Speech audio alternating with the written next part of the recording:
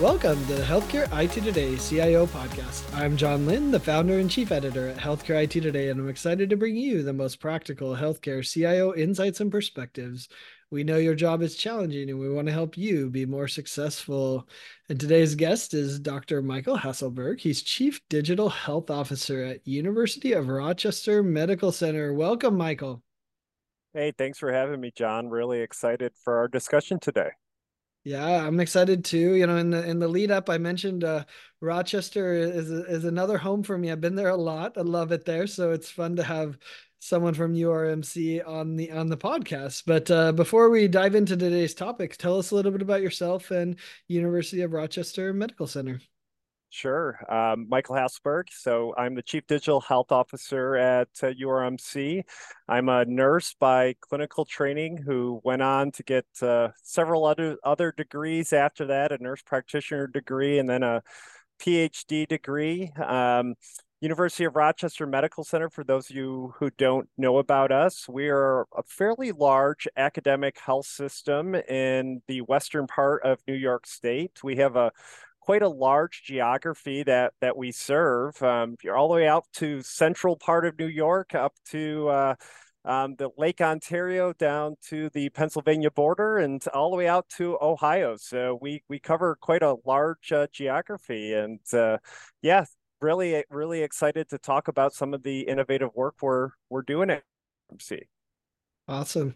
Yeah, I would say you are the medical center in the area. It's you definitely have an impressive impact on that area of the country. So it's awesome.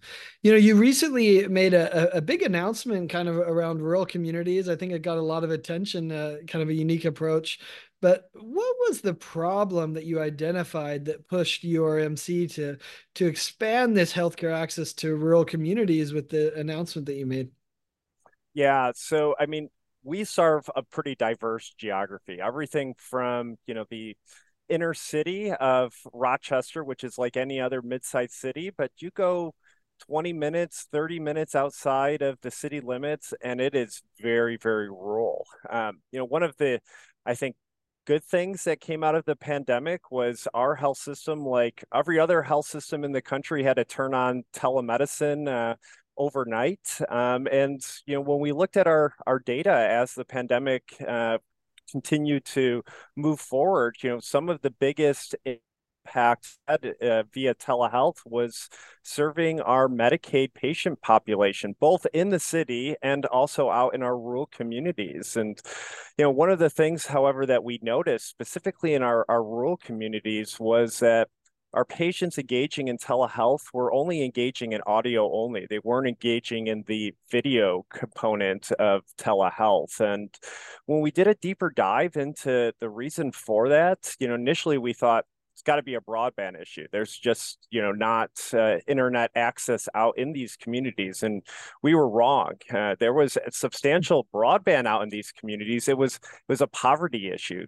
Folks couldn't afford broadband internet in their home, and so the only internet they had available to them was their data plans on their cell phones. And video is a pretty significant data intensive feed, and folks just didn't want to use their data plans up, but were willing to engage in audio only. We knew that as the public health emergency was going to be lifted, that reimbursement for audio only was going to go away. So we really need to think outside the box of, where could we set up telemedicine hubs out in these communities which were convenient, easily accessible, that had internet connectivity for patients to continue receiving the care that we saw they significantly benefited from during the pandemic. So that's really kind of what started this outside the box group of partnerships that I think we're going to talk about today. Yeah, well, let's talk about that. I mean, I kind of buried the lead a little. The big partnership is being able to do telehealth at your bank, which I think is, I think that's why it's spread, the news, because it is like you said, a unique approach to solving the problem you just described. So talk to us about all the partners that came together to make this happen, because it wasn't just you. It wasn't a bank, right? Like, it was, and you needed the technology there as well. So talk to us about who are these partners and how did you kind of package it together to solve this rural telehealth problem? I guess I would, simply call it. Yeah. So, I mean, the first thing we did, again, as we're talking about data plans on phones. So, the first thought was, well, let's really understand that a little bit better. So we looked at, our data around, who were the big telecommunication providers in our network, who had the most penetration. And in our region, it was Verizon. And so, I really kind of hunted down who was leading healthcare for Verizon, and I got on their schedule and said, "Hey, would love to really think with you outside the box around how we could partner with a Verizon to meet the needs of these patients." Verizon had said, "Hey, we're talking with this company called Higgy Health right now that makes these biometric kiosk stations, and Higgy is interested in bringing connectivity bandwidth to those stations so they could deliver telehealth. Let's connect you to Higgy." We started talking with Higgy and really started to learn what their mission and vision was, and we saw some alignment there. The next partner on the list is DexCare, which is our health system's on-demand telemedicine software platform. And we said, well, if we're going to partner with you, Higgy, and Verizon, DexCare's got to be at this table. We've got to get our telemedicine software integrated into those stations. And then the next question came to, well, where do we put these stations? And you know, your brains go in different directions on this question. The first thing that pops up is, what if we put them into libraries or community centers or barbershops? And there's been other pilots that have shown success doing telehealth into those establishments. But the problem with doing telehealth into a library or community center or barbershop for a health system, it's not scalable beyond that pilot because it takes a lot of resources on the health system side to negotiate contracts and to negotiate a contract with every single library and with every single barbershop. That is just not tenable. And so the next place that your brain goes to is, well, what about retailers? And we know of a lot of retailers who have entered into the healthcare space, and you start thinking about pharmacies that are out there or other types of retailers who've moved into healthcare. But retailers struggle with another problem. Their main business is selling product, and they've calculated to the square footage of how much product they need to fit into that square footage to sell. And we've seen with the retailers who moved into healthcare, they've really struggled to make that return on investment argument, because when you take up any of that square footage to either put a telemedicine station or an integrated primary care practice, you can't generate enough volume offsets that loss in selling products. And Yeah. so, the retailers was a tough kind of nut to crack around kind of move forward with these stations. And so we were back to the drawing board again. And it was like, okay, well, what are in these rural communities? And when you think about it, you think about Main Street. There's a traffic light, and there's a dollar store, and there's a bank. And we go, well, what about banks? It's You started really thinking further around the banking industry. I did actually a deep dive to understand banks' own digital transformation over the last 10 years, going from brick and mortar to ATMs to online banking. And, there was a really great paper that was published a couple of years ago by the governors of the Federal Reserve that talked about the importance of brick and mortar banks in small rural communities, and actually talked about that in a community, you can't do just online banking. The small businesses in those communities rely on that brick and mortar bank to drop off their deposits on a daily or weekly basis. And when a rural bank closes its doors, that just feeds into the poverty of that community because the small businesses leave and potentially predatory lenders move in. And so banks, are trying to reinvent themselves in these communities. How can we continue to generate foot traffic back into these banks to keep them, viable or sustainable longer? And so we did a deeper dive and what banks had the biggest market share in our region. And we've come to find out a community bank called Five Star Bank had the biggest market penetration. And we reached out to the president and CEO of Five Star Bank and kind of ran this idea by him. And, he was already kind of thinking in this direction. He said, yes, we would love to partner with you. I've got all of this real estate available, and we're looking to get foot traffic back. We're the trusted institution already in these communities. Folks come to their small rural bank, they know their tellers, it's almost a social gathering spot. And They're friends. exactly. And banks are looking to give back to their communities. They want to do good by their communities. So it was kind of this aha moment of like, this may be the right place to deliver healthcare. And so that's kind of how we landed on banks. And what the really kind of cool thing about banks is banks function in a branch distribution model. And so as a health system, I really need to only negotiate once with a bank, and then I have potentially access to all of their bank branches. So now we go from an idea that could be scalable. And so that's how we got to where we are today. That's interesting. And I don't know how it is for all banks, but I know my bank, most of the desks are sitting there empty when I go to visit and have to deposit a check or something, because so many of those services have gone virtually. And so, they don't have as many people sitting there. So I imagine there was some excess inventory there.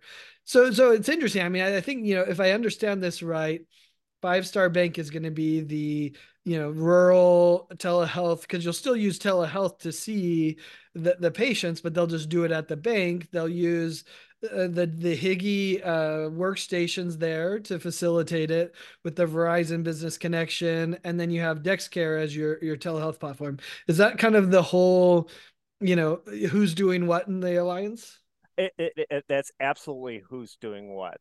That the banks actually came forward and did some renovations in their bank to make sure that the room that we put these stations in was private and secure. Verizon, came in, brought into the connectivity, made sure there was accessible phone that patient picked up the phone in the room, it would go right to a UR Medicine a staff member that could help troubleshoot.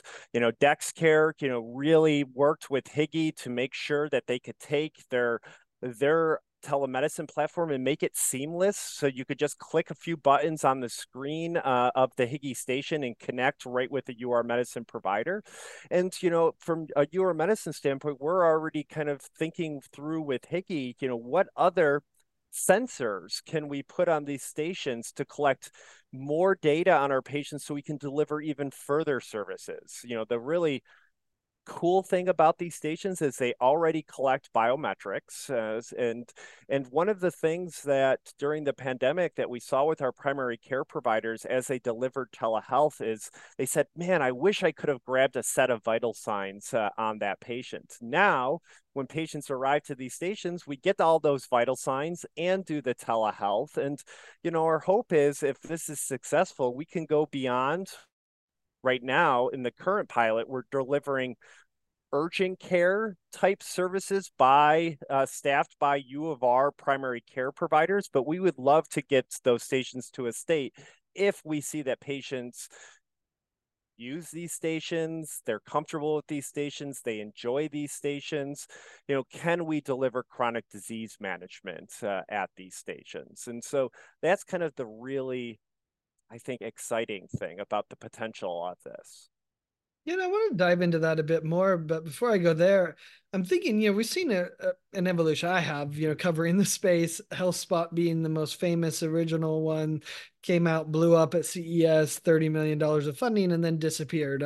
These stations that, I think it's interesting, right? Higgy's obviously a next generation. So there's a lot of people that have ideas about these stations. I think the interesting thing for me is, are you going to have a person there? Because that was what the health spot models was. They had an MA that would help, hook up the blood pressure cuff and do some of those things. And maybe that's why they failed, but you're not planning on any people there. It's all self-service. The patient walks in and knows what to do. All self-service. And remember, Hickey's been out in the market for several years now. If you Yep. go into your local pharmacy or even your local grocer, even gyms, there are Hickey health stations out there. And so they're already today self-served, and patients are already using them to get their vitals and track their vitals. So the stations themselves aren't new, at least to the larger patient markets.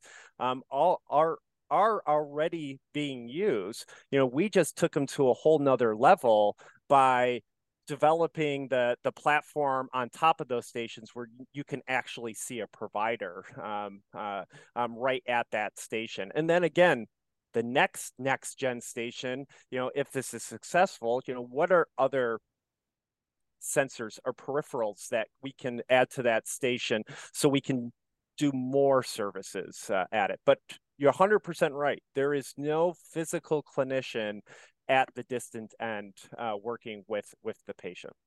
Interesting. And so, you talked a little bit about what these stations can do, and the idea like, hey, potentially we could do chronic care management. Is that the view? Is it more like follow-up visits? Is it more the kind of emergent care? I got a cold, I got a flu, or, and what are some things you aren't going to do? Like you're like, nah, this isn't meant for this type of telehealth. Well, so things that we're currently rolling out are again urgent care. So what you would go to an urgent care or an on-demand telemedicine visit you would do in your home, you can do that today at these stations. And it's served by University of Rochester primary care providers. Other things that you can do at these stations today are prevention. So you can go and, with without seeing a U of R provider, go get your vital signs, and built into these stations are care pathways, education materials from, the American Heart Association around, hey, your blood pressure's high, here are some journeys you could take on your diet or exercise to, potentially better manage your blood pressure. Like that's available today at these stations.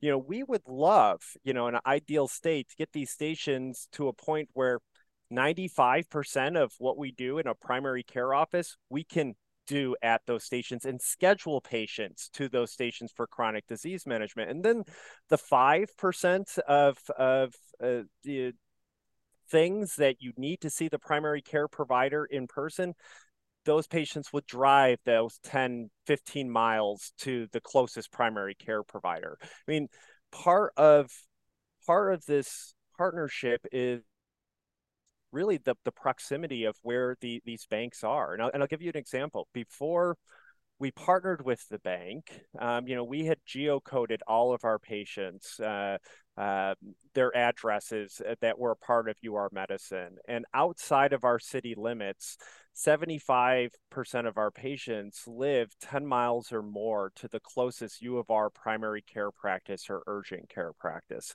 When we geocoded the five-star banks, we saw over 50% of our patients outside of our city limits live within 3 miles of a five-star bank. And, as our health system continues to grow its geographic reach, it's not tenable for us to put a primary care practice in every one of these small rural communities. And so, the hope is, we still want to provide high quality care in these communities.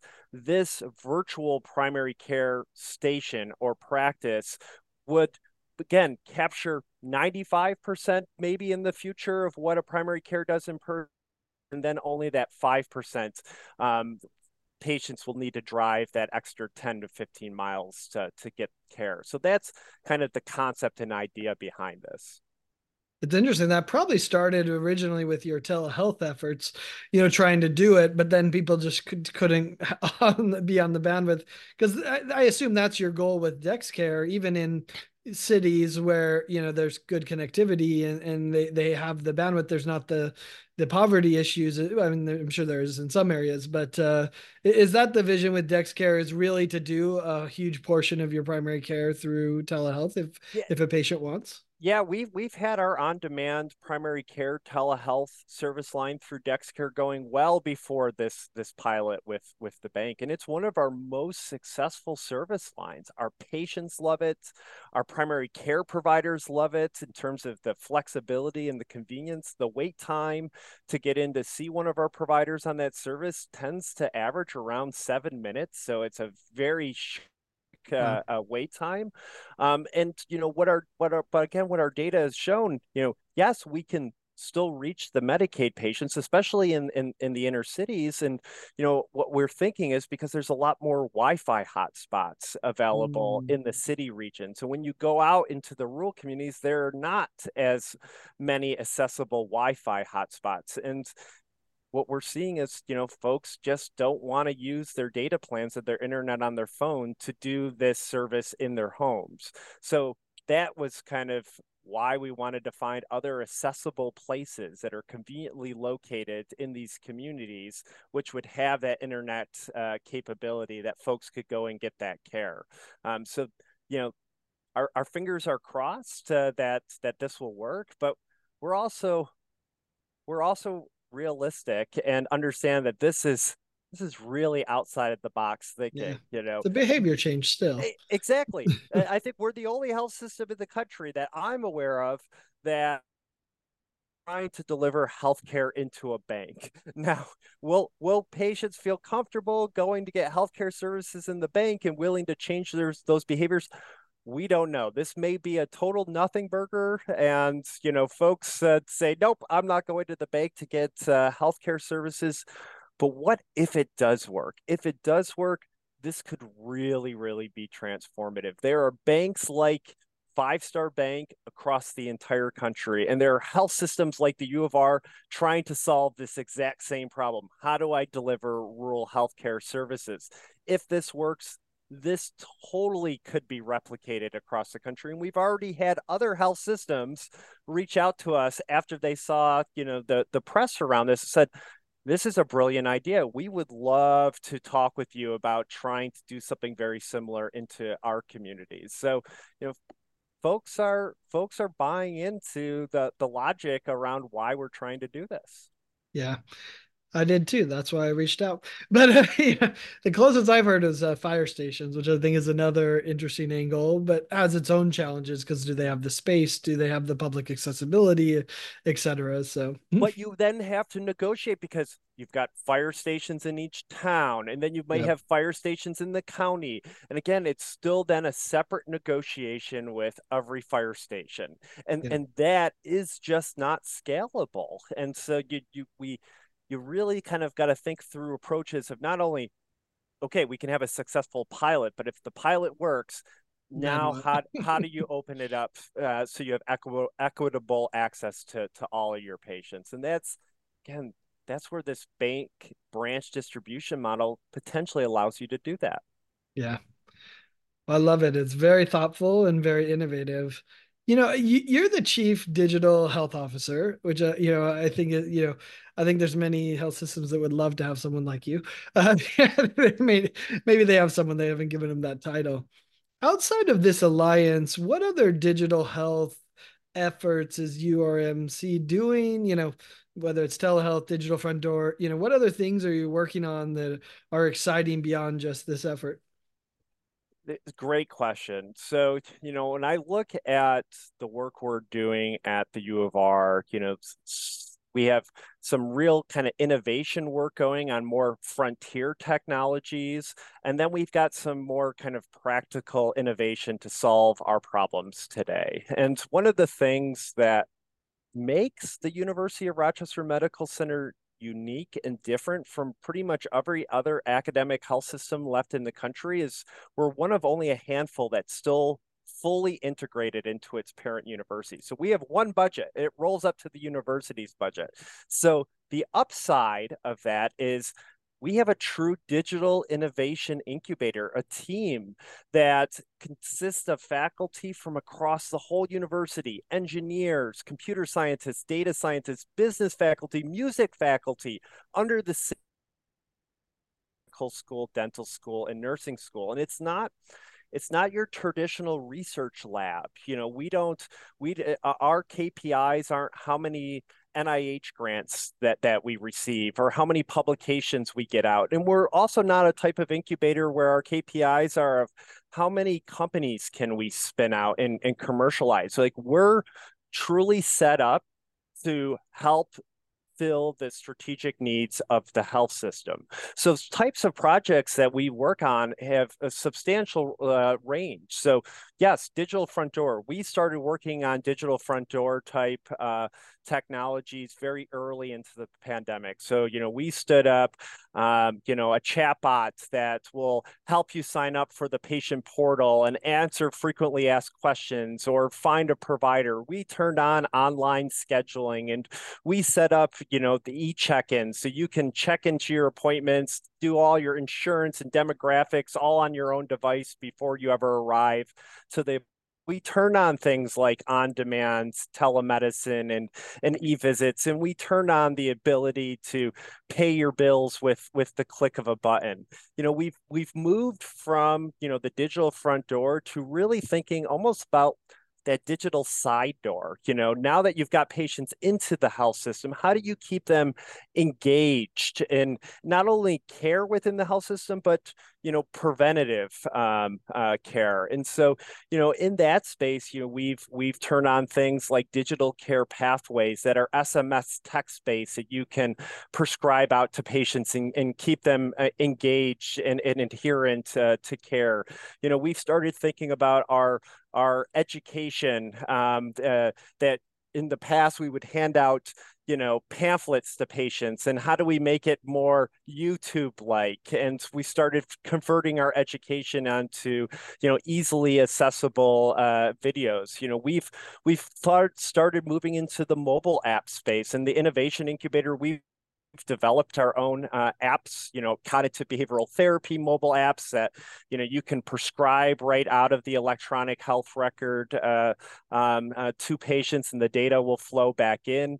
We've looked into how do you prescribe out ride share and address social determinants of health. And, on the frontier side, we've done a lot of work with virtual reality and augmented reality. We've developed our own mindfulness and meditation applications. I've got VR headsets deployed across my hospitals, where both kids and adults who are coming in for operative or procedural services, we can put VR headsets on them and they can engage in mindfulness and meditation. And we've shown reduction in anesthetic medication uses. We've deployed an AI robot, a companion robot in our children's hospital.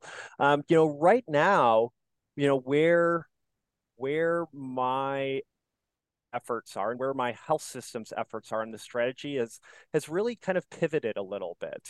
We actually, because we were so successful on the patient side in terms of creating more convenient access and engagement opportunities for patients to connect with our health systems, that in a lot of ways has had some detriment on my clinicians and on my providers. That's, never before has patients had more easily accessible direct access to their providers or their clinicians. And, like most health systems in the country, we have a lot of burnout happening with both our nurses, but also our providers and our staff. And so, we've really kind of focused and pivoted away from the patient for right now to looking at how do we leverage technology to make the lives of the clinicians better. And let's be frank, up to this point, technology has not been the friend of the clinician. However, you know, part of what we've done in the innovation incubator is, we've been working with machine learning. We have a data science institute. We've been developing computer vision models and NLP models for years, with various levels of success in regards to the impact that machine learning has within healthcare. Fast forward to generative AI, and I know it's the buzzword that everyone's been talking about for over a year now, and folks are, almost having generative AI fatigue. We're as a health system pretty bullish on generative AI, and we got early access to things like GPT-4 on our Azure instance in a secure manner really early, before most health systems had it. And we've got a supercomputer in our innovation lab, and we've got open source language models on that supercomputer. And we've looked at beyond Microsoft's and OpenAI's models, we've looked at Google's models, and we've looked at Meta models. And, we're really excited about the opportunities that these large language models have on transforming the lives of our clinicians. And, we've started to develop our own tools, building off of these foundation models to, you know, triage patient messages, to do chart synthesis, to create form fillers where the models can take out, the appropriate data out of the EHR and fill out a workman's comp form for the clinician. We've built chat with your data, so our clinicians can ping the repository of our IT help desk of all the PDFs there, and so they can get quicker answers from the IT help desk, leveraging these generative AI models. And like a lot of health systems in the country, we've partnered with the big tech companies, and we've partnered with startup companies around ambient documentation, and we've started to build our own ambient documentation tool ourselves in a house. And so, that's really, where we're spending the most of our time right now is in machine learning, which in data science. And I think we're finally to a point that the AI is good enough that we can really start making some improvements on removing some of the burdens that are sitting on top of my workforce. I love it, Michael. I mean, what a breadth of options and the great work that you and your team at U of R Medical Center are doing. Is that the technology or initiative that you're kind of keeping your eye on? Is all the Gen AI, or are there other things that you're looking at that you're like, you know what, maybe you don't use them now, or you just started to, that you see will be a benefit to the healthcare organization? Is it all AI, or are there some other things you're looking at? It's a lot of it's AI, not only on the language side, but also on the computer vision side. And Hmm. so, Is things that like that, virtual nursing and rounding and stuff like yes, that? yeah, Or yeah, exactly. We already have lots of sensors already in our hospitals, and we have a lot of different cameras already in our hospitals. And you know, using computer vision, I could capture vital signs from just using the camera in these rooms, or even the camera on a phone, or this camera right here. I could capture things like when did my providers wash their hands, instead of having a nurse, timestamp and document that. Why don't I just have the camera do that? And so, the opportunities on the virtual nursing side are really, really exciting. The other thing that we're looking at, is hospital at home type programs. We're earlier in that journey, probably, so because the way that our health system receives reimbursement is more on the fee for service side than under capitation. And so doing a hospital at home under fee for service is difficult, but we know that healthcare is moving towards capitation and value-based care. And we know that having a hospital at home program is foundational to being successful under value-based care. However, the traditional remote patient monitoring tools that most hospital at home programs have, Bluetooth blood pressure cuffs and scales, that technology is old. Mhm. And where I'm really excited from an innovation standpoint is like, we all have one of these devices, right? You know, I could collect probably the majority of the data that we've traditionally collected on those RPM peripherals that we've used in years past, right from someone's smartphone. Like I said, using computer vision, I could capture vital signs, passively or actively on a smartphone, and so that excites me a lot. Is what type of insights can I gather from just a smartphone to deliver healthcare? And so, it could be a data collection tool, but it's also really a great conduit for me to push out interventions to kind of treat and manage patients. And so, really, really excited about some of that technology. And then, again, getting back to VR and AR, I do think the metaverse will have a role in healthcare. I don't think it's going to have a role anytime soon, but 5 years from now, I think VR and AR and XR technologies have a lot of potential, and so excited about new headsets and goggles that are coming out, so like Apple's recent announcements, and seeing how does it have added value to the technology that's already out there. And then I like 5G when we talk about the telecommunication companies. As we move care outside of the walls of the hospital and we think about hospital at home programs, or even if we think about healthcare in the metaverse, you're going to need, very, low latency, high bandwidth ways to transmit data. And, I think 5G and, 6G in the future, and that connectivity infrastructure will play a massive role again as we move healthcare outside of the walls of the hospital. So those types of things get me interested and excited. Yeah. No, I'm excited for what you said about the cell phone being the repository versus the wearables. Bluetooth's outdated 100%. We still need a little FDA clearance on a few things, but it's definitely progressing that way. So it's interesting.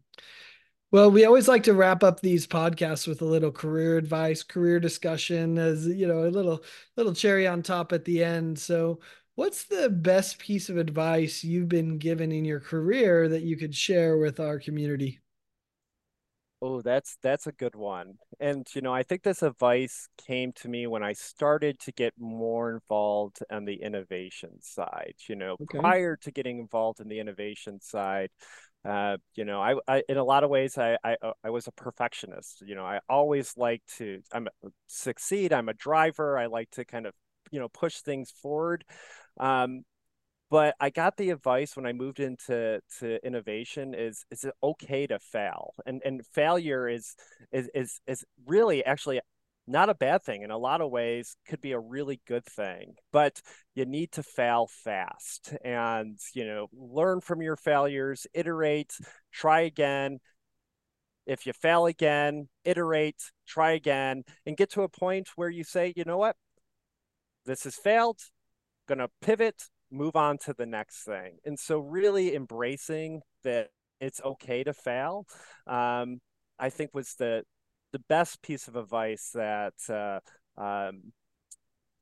was given to me. And that once I had that okay, saying okay, it is all right to fail, then you could really kind of push things out the box and say, yeah, let's try to deliver healthcare into a bank. Who knows? It may work and it may be really transformative. That's okay to give it a try. So I think being okay with failure. It's interesting because in healthcare, we're not okay with failure. And maybe it's literally we say do no harm, right? Yep. Like that created that culture of fear of failure. But I think to your point, if you fail in a way that, that reduces the damage, right? You fail fast, then, and I think maybe that's the other thing I've heard often is that doing nothing still has a negative impact. So, I think it's balancing those two ideas. 100%. I think you hit the nail right on the head there, John. I mean, I was a clinician. I've spent my most of my career providing clinical care, and you're absolutely right. You do not want to fail. But as I started to transition more onto the kind of technology side of healthcare, technology is moving so fast. Like we have to give things a try, and you have to be okay with it not working out the first time because healthcare is broken in the United States. Something has to change. And so we can't sit around doing nothing. And so might as well give it a try, fail, and see what happens and learn from your mistakes. And so, yeah, that advice has really been a game changer for me. That's awesome. Well, Michael, I appreciate you taking time to share about this innovative approach that you're doing and some of the other work U of R Medical Center is doing. And thanks everyone for watching and listening. If you want to find more great healthcare IT content like this, be sure to check it out at healthcareittoday.com or search for the CIO podcast by Healthcare IT Today on your favorite podcasting applications. Thanks, Michael. Thank you, John.